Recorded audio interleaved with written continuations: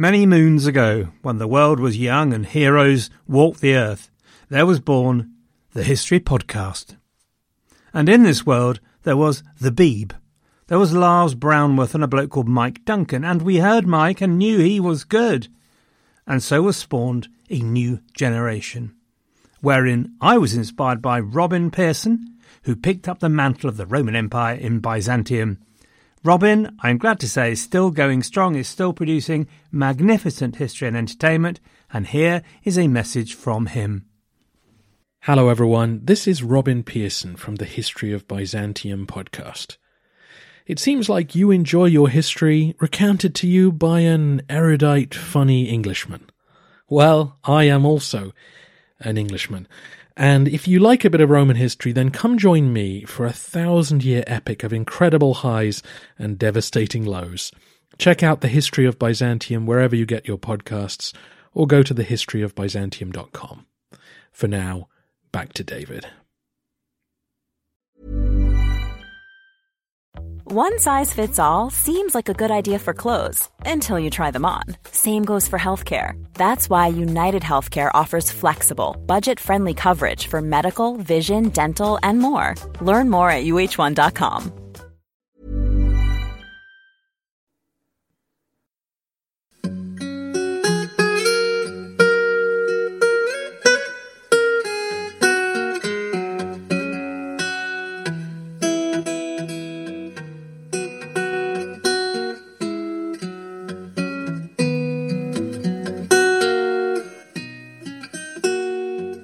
Hello everyone and welcome to the History of England, episode 250. 250. 250! Catherine Parr and Anne Askew. Here's an idea before we start. Why not have a look at my sponsor, OnlineGreatBooks.com. They run online courses on the great works that changed history. So every month, you're sent a physical copy of the book you're due to study. Starting with Homer, you'll progress through Plato, Aristotle, Descartes, Shakespeare and on through the moderns. You take part in video seminars. You get support all along the way. It does sound brilliant, doesn't it? A great way to understand the ideas that underpin European civilization. Plus, History of England listeners get a discount.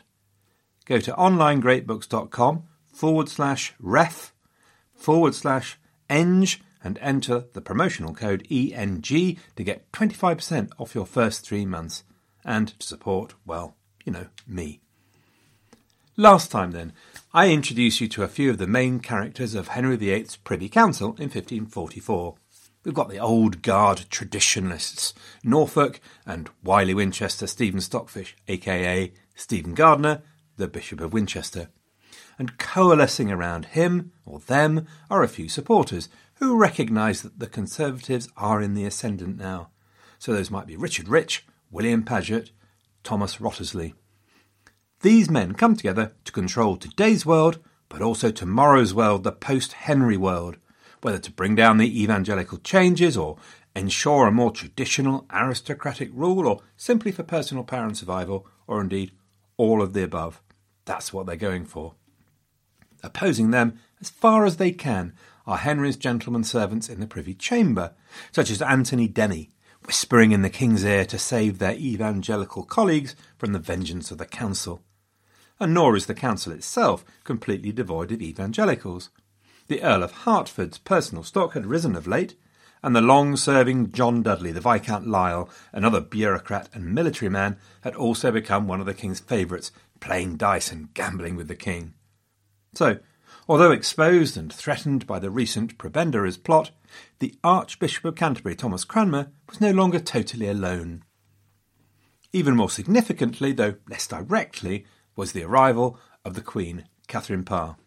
OK, so the Queen didn't sit on the council, but her influence, like that of Anne Boleyn, was felt everywhere.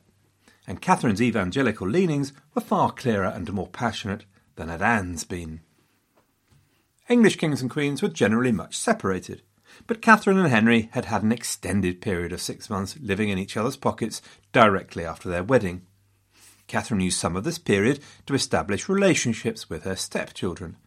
Mary was now in her mid-20s, Elizabeth was 10, and Edward VI was a nipper. That's 8 years old.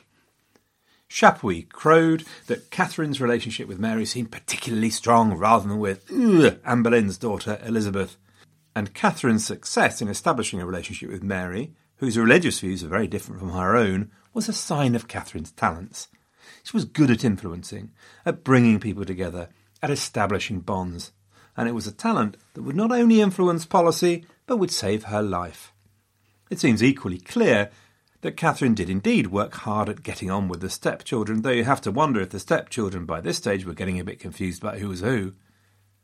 In the history cycle of revisionism and counter-revisionism, it's been suggested that the image of Catherine's adoring stepchildren and happy household gathered around the Tudor fire like a 1950s Christmas advert or a washing liquid commercial has been hideously exaggerated.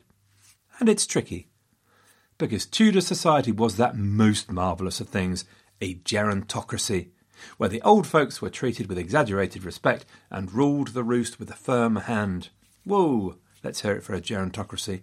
So, when Elizabeth, who was 10 years old, remember, when she wrote, "I am not only bound to serve you, but also to revere you with filial love," I don't think you can automatically take it as genuine, any more than that Edward's letter, where he wrote, "I have received so many benefits from you that my mind can hardly grasp them." Edward was 8 years old. These are as likely to be formulaic as much as anything. However, they might be evidence of affection, and there are a couple of wispy straws in the wind that suggest they could be. Catherine did have a personal touch, and she seems to have taken an interest in them, and it seems likely children so young would have responded. At Christmas of 1544, for example, she had matching clothes made for herself, Princess Mary and Elizabeth, and Prince Edward, all in cloth of silver, which is a nice touch I might suggest to my own kiddywinks next Christmas. She took a personal interest in their schooling. There's a frequently quoted example of Elizabeth's own ability to influence and ingratiate with a letter for her to Catherine in Italian, fulsome, with thanks and praise for her stepmother. Catherine may well have chosen Edward's tutor personally. So, at very least, she made the effort. She didn't ignore them, and there's no evidence other than that they were all three duly grateful. Catherine may also have influenced the new succession. Edward, of course, was first in line, and then heirs, if there were any, between Catherine and Henry. But then, if all else failed, the succession now went to Mary and then Elizabeth. Mary and Elizabeth remained officially bastardised, but the Succession Act provided for them to become queen should the worst happen. Some suggest that this was Catherine's influence with the king at work. It's also clear that Catherine and Henry had established a trust between them, and so, during the war with France between July and September 1544, Catherine was made regent, as had Catherine of Aragon been all those years ago. She managed the government with a 5-man council. She was firm, efficient, decisive, very much in control. Her letters also show a slightly different attitude to the first Queen Catherine. She's less bloodthirsty, more eager to promote a sense of English destiny, less hectoring, because it's worth remembering the difference in their backgrounds. Catherine of Aragon was born to rule, a proud Spanish princess from one of Europe's leading dynasties. Catherine Parr was, well, not. She was from the backwoods, if the good people of Lincolnshire will forgive me for saying so. But this is a person who, despite that lack of experience and upbringing, knew how to lead very effectively, and knew how to lead with a light touch. I read that she chose as her motto, "to be useful in all I do," which is an unassuming kind of motto, is it not? My life's mission is to be handy to have around, sort of thing. Nice. But it was in matters of religion that Catherine was to have the most influence, and she exercised her influence through a culture she established in her household, and by the influence she could exercise with the king. She would walk on occasion very close to the line, and it would come close to changing that rhyme we used, divorced, beheaded, died, divorced, beheaded, survived, could have been divorced, beheaded, beheaded instead. So, whether or not you think Catherine came early or late to Protestantism, she certainly came. Catherine had intellectual and literary talents as well as interpersonal skills. She's the first queen to be published, I think it's true to say, and it's not until Victoria that we get another one. In May 1545, she published Prayers or Meditations, which was an instant success and went into 5 printings by 1548. More importantly, to understand her mind and beliefs was a book published only after Henry's death, called The Lamentation of a Sinner, a description of her search for religious truth, and a clearly Protestant piece of work.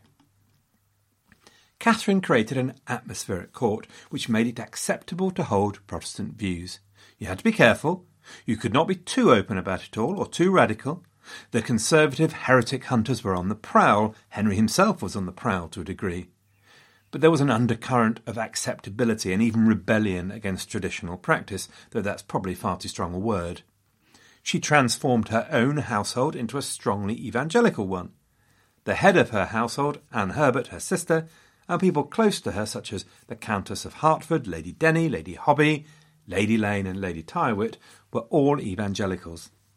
She was close to Catherine Willoughby, the Dowager Duchess of Suffolk, who was very outspoken in her evangelical views, who was strongly opposed to Gardiner.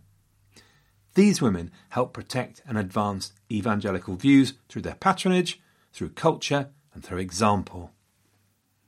Every day, in the afternoon, for the space of an hour, one of her chaplains in her privy chamber made some collation to her and to her ladies and gentlewomen of the privy chamber, or others that were disposed to hear.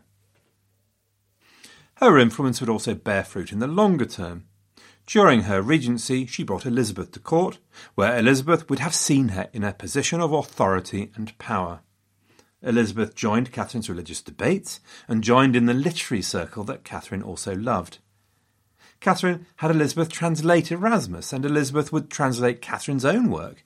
It's a bit of a leap, but it would not seem entirely fanciful that these things influenced Elizabeth's feelings about religion, and Elizabeth's feelings about religion would be very significant at some point in the future. As Catherine's fervour and influence grew, she also had a hack at Henry VIII to persuade him to follow a more evangelical line. Some of this was directly political.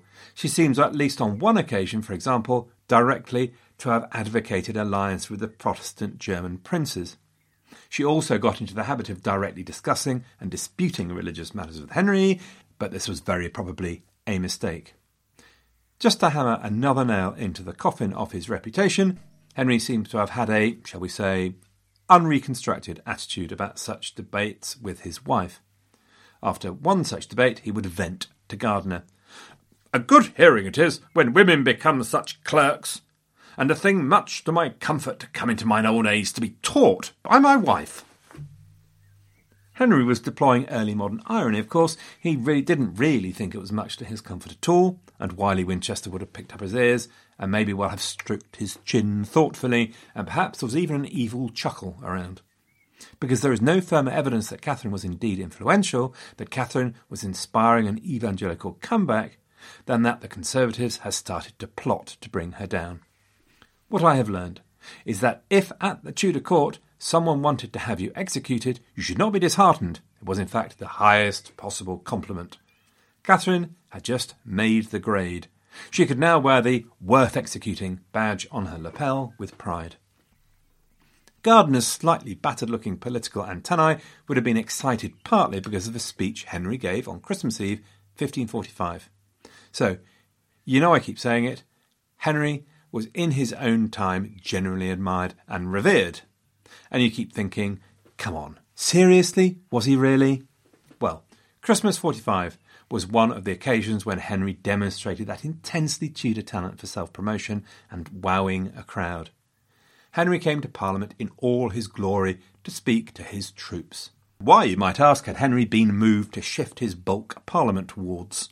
Well, one was that Parliament had proved unusually toothy about the final part of the Reformation dividend, the abolition of the chantries, those colleges of priests set up to pray for the souls of the departed dead. Getting the Act through Parliament had been surprisingly tough. But primarily Henry had come because he was still deeply worried about the discord in his kingdom, the very public and very private debates about religion. This is a tricky one to understand, because the Conservatives were still out there heretic hunting, and as we'll hear, Henry, on the other hand, was considering more doctrinal changes. So you might say, well, if you're worried about discord, stop making changes, stop burning people.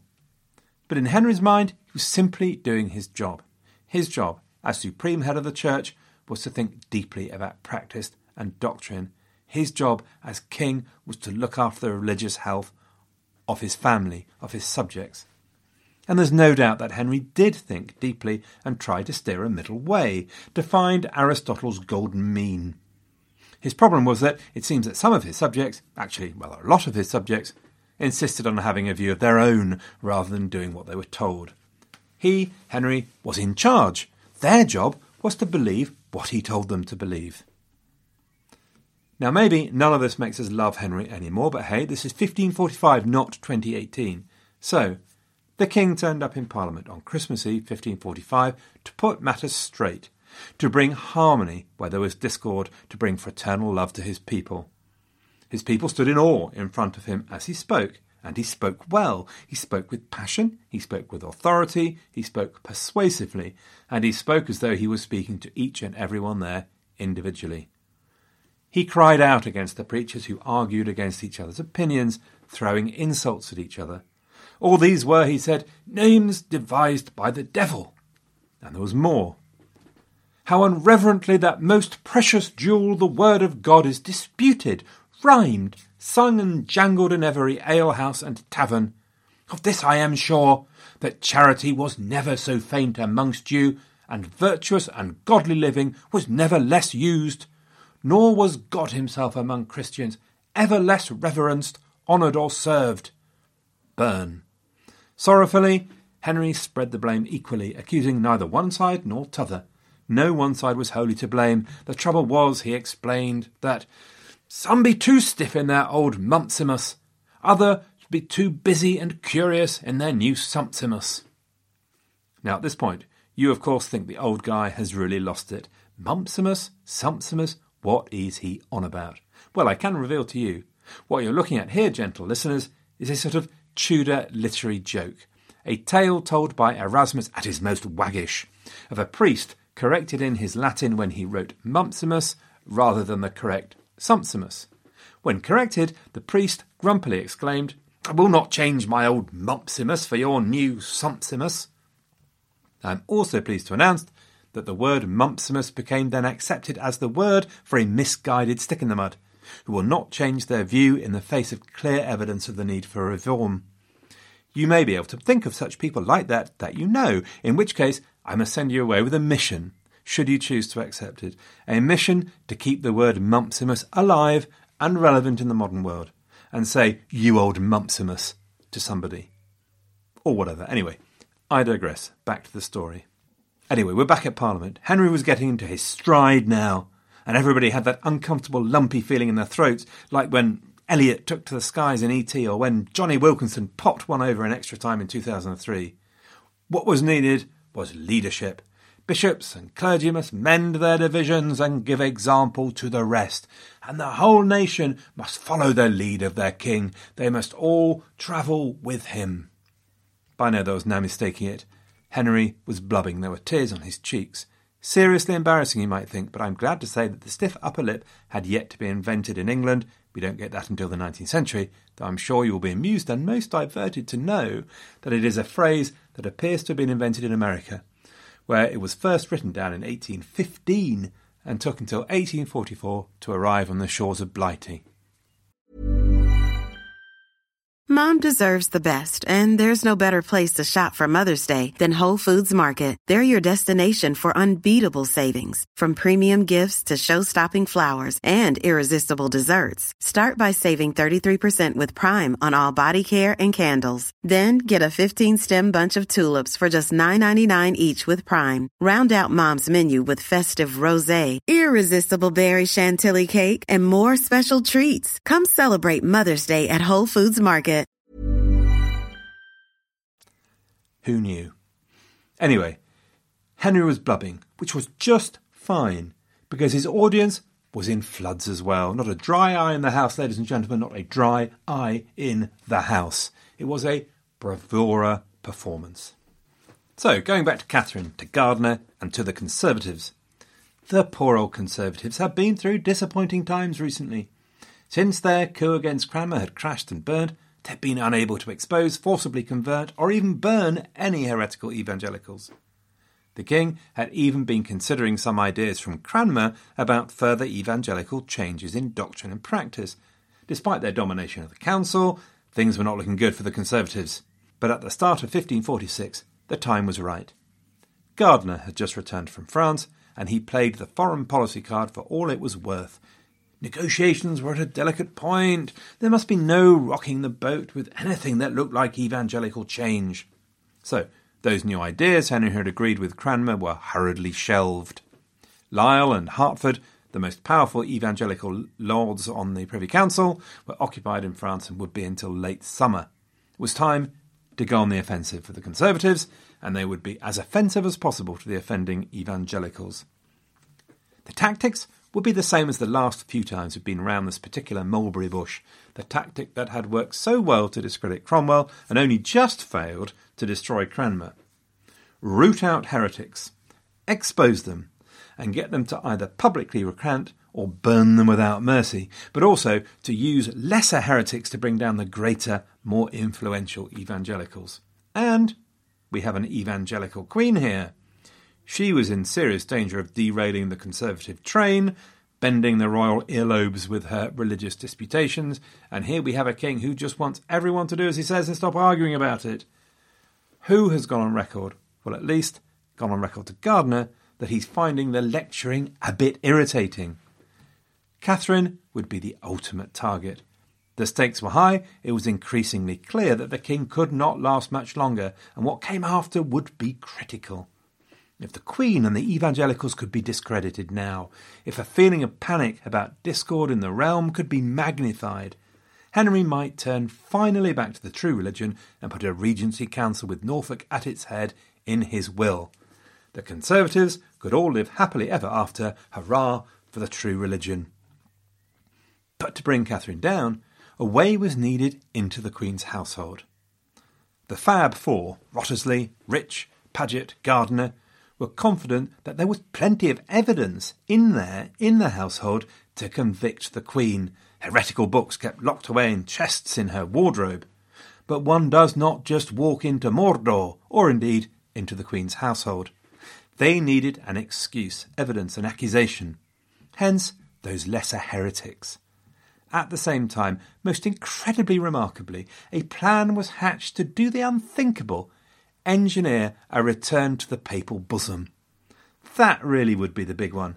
Not the papal bosom, you understand, which in Pope Paul III's case looks relatively scrawny, but a reconciliation with said bosom, a return of the papal supremacy.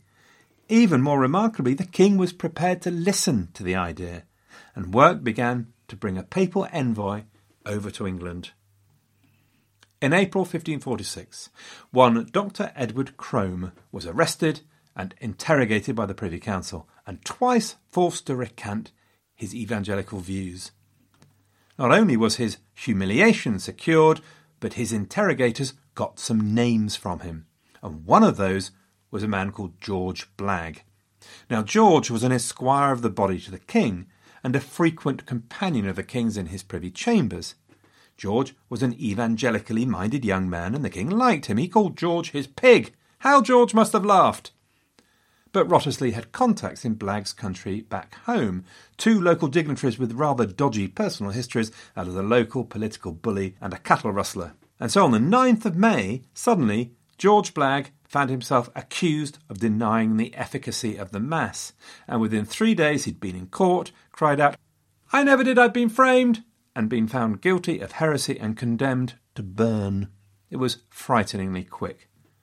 But the Privy Chamber acted. They contacted John Russell, the Lord Privy Seal, who rushed to the king. Henry was horrified at the idea, and a pardon was issued. When Blagge appeared back at court, he could scarcely contain his relief, and Henry welcomed him heartily. "Ah, my pig! If your majesty had not been better to me than your bishops were, your pig had been roasted ere this time." Others, however, were not so lucky. Latimer was interrogated. His buddy, Nicholas Shackton, was interrogated and broken and forced to recant. Nicholas Shackton, you might remember, was one of Anne Boleyn's bishops. A man called Rowland Taylor also had to recant. On the 11th of May, John Lascelles was arrested, the very same man who'd taken his sister Mary's concerns about Catherine Howard to Cranmer back in 1541. John Lascelles now was convicted. He refused to recant his evangelical views. He was condemned to the fires and imprisoned. Roger Clark, Nicholas Bellinian, John Adams, Oliver Richardine, John Hemley, John Hadlam and others whose names do not survive were convicted and condemned to burn, which they all did, many in July 1546. The fires of Smithfield burned brightly. Plus, the Conservatives even managed to get a law passed against evangelical texts. As he shaved in the morning, Gardiner may well have thought of Oklahoma. Oh, what a beautiful morning! And all that sort of thing. By the way, without wanting to break up the narrative, I also learned that the clerics were traditionally clean-shaven around Europe. Hence, the traditional picture of Cranmer is of a clean-shaven man. However, in Europe, evangelical clerics like Luther had taken to wearing beards as a mark of their protest, and Cranmer would do the same. Hence, I've tended to show him in pictures on the website in his bearded form. Just a little wrinkle for you. And also, I'm suddenly worried that I'm presenting Gardiner as an insouciant lover of violence. I have no doubt that Gardiner took none of these actions lightly and saw them as no less than his Christian duty. But the result was, without doubt, fear, suspicion and death. But, so far, despite deep satisfaction at the way things were going, no little fishy had yet nibbled at the bait to allow him to get at Queen Catherine, and her bending of the king's ear continued. Now, let me take you away from all of this to the glory that is Grimsby. I promise to make this irrelevant eventually. Near glorious Grimsby lived a knight called William Askew, who was married to Elizabeth Wrottesley, no relation to Thomas, by the way. William and Elizabeth were the proud parents of 5, 2 boys and 3 girls. In about 1521, they christened their second girl Anne. There was great excitement when Anne's elder sister Martha was betrothed to be married to one Master Kyme of a village of Friskney, also in Lincolnshire, and mercifully close to Skegness. But in 1536, disaster struck, and little Martha died. Said William and Elizabeth to Master Kyme, "We have another daughter. Her name is Anne. Maybe you'd like to marry her instead." And so the arrangements were made. Anne, however, was not happy. But William and Elizabeth appear to have been from the less consensual side of the parental tracks, and Anne, though she would prove to have a stubborn and determined side to her character later, combined with the most remarkable courage, was also a dutiful daughter, and so she bowed to the demands of her parents, and she went, and she did her duty, and she and Master Kyme had 2 children together. But all was not well in their household. Anne had been relatively well educated, could certainly read, and so she read, and she read the Bible. And what she read there turned her mind to the teachings of the evangelicals. It seems that she was not of the shy and retiring type, because she seems to have shared her views and talked to her neighbours and her husband about it all. Neither her neighbours nor her husband were particularly happy with her talk. This is Lincolnshire. Lincolnshire, then as now, is a conservative sort of place and would of course be at the centre of the Pilgrimage of Grace. There were grumbles, mutterings, indeed open hostility on occasion. And when Anne proposed to go to the big smoke, the glittering cosmopolis that was Lincoln, they made their views known, and they made their outrage known to the bishop and his staff at Lincoln that an evangelical was heading their way. The bishop at Lincoln was one John Langland. He was a fierce conservative and an enemy of evangelicals. As Anne herself would write, she was warned. "For my friends told me, if I did come to Lincoln, the priests would assault me and put me to great trouble, as thereof they had made their boast." Anne's stubborn streak was now revealed in all its glory. She would not be denied. And so she took herself off to the cathedral city to show that she wasn't intimidated, she would not be cowed, and to see what substance this great trouble might have. There in the cathedral she quietly read their Bible. Which is fair enough, except, of course, the Act in Advancement of Religion in 1543 had laid down that women should only read the Bible in private. Anne was, in all probability, goading the establishment, and goading the male establishment to boot. The establishment didn't fancy it, to be honest, and generally speaking, they whistled nonchalantly, put their hands in their pocket, did their best to look unconcerned and all that sort of thing, and avoided trouble, as the English like to do, even in a queuing situation. They did the English hanging around, tutting thing, without actually saying anything. Finally, one priest had a bit of a go. Anne later claimed to have been so unimpressed that she couldn't remember what he even said. Just a little byword here again. When the story was done in the following reign, an account of the events of Anne's life would be published. She wrote down everything that happened to her, and 2 editions of her life were published, one edited by one John Bale and one by our very own John Fox. Bishop Gardiner was furious about these things being published, and he demanded that they be repressed. He claimed they misreported events. He also wrote, "For if it be persuaded the understanding of God's law to be at large in women and children, whereby they may have the rule of that, then God's law must be the rule of all. Is not hereby the rule of all brought into their hands?" It's a rather fascinating statement, isn't it? It's a reminder of just how men viewed women's roles and capabilities, particularly, of course, the religious. I don't accuse Gardiner specifically of being exceptional in any way here. Anne's own editor, John Bale, jumps through hoops to take agency away from Anne, presenting her as simply a weak tool of God's work. Anne was presented as meek, pious, obedient, and to do this, he messed a lot with Anne's original text. Fortunately, to do him justice, John Fox was much happier to tell her story fully and from her point of view, and as ever Fox was largely rigorous in his use of the texts, and so historians have pointed out that Anne that emerges from Fox's text is quite different to the one that emerges from John Bale's. She's subversive of male authority. She's brave, witty, and intelligent. Also, Gardiner's quote is not just about a fear of empowering women, it also speaks of a fear of political empowerment. Gardiner's horror comes down to us through the centuries, and I suspect he used this approach because it would strike a greater, deeper chord in his listeners than a mere objection to glorifying an evangelical. Anyway, there you go. Back at home then, Master Kyme was equally livid about Anne's trip to Lincoln and her evangelicalism. No doubt he had tried to get Anne to stop talking about her beliefs, stop showing an independent view different to his own. Now he decided he'd had enough, and he threw her out. Anne responded by demanding a divorce. Of her 2 children, by the way, there is no sign, so it may be that they died in infancy. Now Anne had a snowball's chance in hell of gaining a divorce from the Bishop of Lincoln, and so she took herself off to London, to the Court of Chancery, where she might have a better chance. Because Anne Askew was a well-connected noblewoman. Her brother Edward was cup-bearer to the king, and her half-brother Christopher had been a gentleman of the Privy Chamber. Edward had served Archbishop Cranmer, and critically Anne's sister Jane was married to George St. Pol, a lawyer in the service of the Duke and Duchess of Suffolk, our Catherine Willoughby of Dog Gardiner fame, member of the Queen's household. This connection to the Queen's household might well have seemed like good news to Anne at this point. She might have been less enthusiastic had she known where that would lead. To be fair and even-handed, there is an alternative view as to why Anne left her husband and why she went to London. These are the words of Robert Persons, a Catholic recusant born in 1546, who died in Rome in 1610. She left, wrote Persons, to gad up and down the country, a-gospeling and gossiping where she might and ought not, and this for divers years before her imprisonment.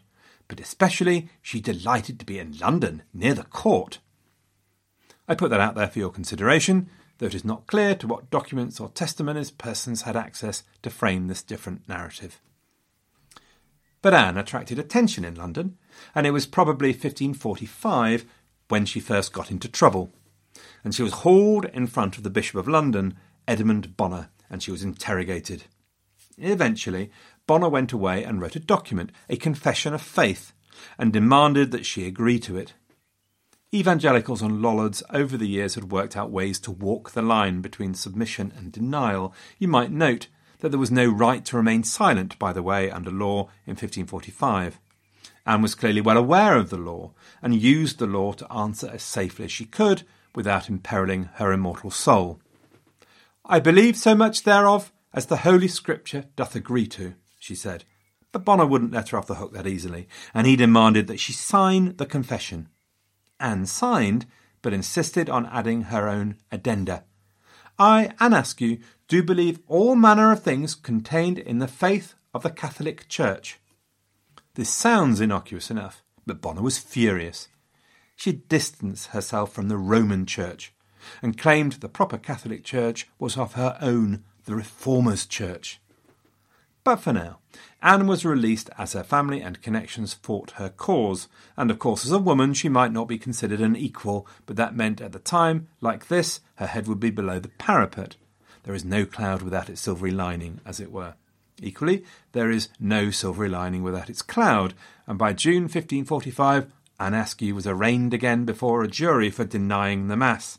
But no witness came forward, and so the jury released her. Now, that might have been the end of the matter. The law of silvery linings appeared to have dictated that as a woman, Anne was not to be taken seriously, and her social status also protected her from harm. It's a rather galling way to avoid being burnt if you're a fiery evangelical, that nobody will take you seriously, but there it is. For the best part of a year, Anne remained at large, worshipping as she would. But unfortunately, someone noticed Anne. And someone noticed she might very well be the person the Conservatives needed, the key to unlock the casket that held Queen Catherine's heretical writings. They noticed her connections to court and to the Queen's household. To save her life, she might be able to accuse someone close to the Queen. She might even be able to incriminate the Queen herself. In May 1546, Thomas Kyme received a command from the very top, from the Privy Council. Thomas Kyme was to attend the King's Council at Greenwich on the 19th of June 1546, together with his wife Anne, to answer various charges of religious deviancy. Her interrogators would reflect just how important Anne was now considered to be. The Chancellor, Thomas Wriothesley, Stephen Gardiner, the Bishop of Winchester, John Dudley, Viscount Lisle, William Parr, Earl of Essex, and William Paget, the King's Principal Secretary. We will find out what happens to Master Kyme and Anne Askew next time. Next time will, however, be in 2 weeks' time. 2 weeks because next week we have the first of a series of episodes from the Roman baths in Bath, would you believe? What can I say? With summer coming up and people thinking of holidays and days out and all that sort of thing, the Roman Bath Museum in glorious Bath invited me down to have a look around the museum, talk to their experts, and produce some episodes about the town and the Roman precinct, so that you can then consider going to Bath and the museum. I had to tell you, I had a fantastic time, and I've done 3 episodes which I'll then run next week, in July, and then in August. The first one next week are interviews about a brief history of Bath, astounding Georgian Bath, how the Roman baths were rediscovered, why Queen Victoria pulled the blinds of her train down when she passed the town, and all of that. I hope you'll enjoy it as much as I did making it. It was great. Okay, thanks to all of you for listening, for all your comments on iTunes, the website, Facebook and all that. Having your comments is as important now as it was 7 years ago, so keep them coming. And I'll see you all next week.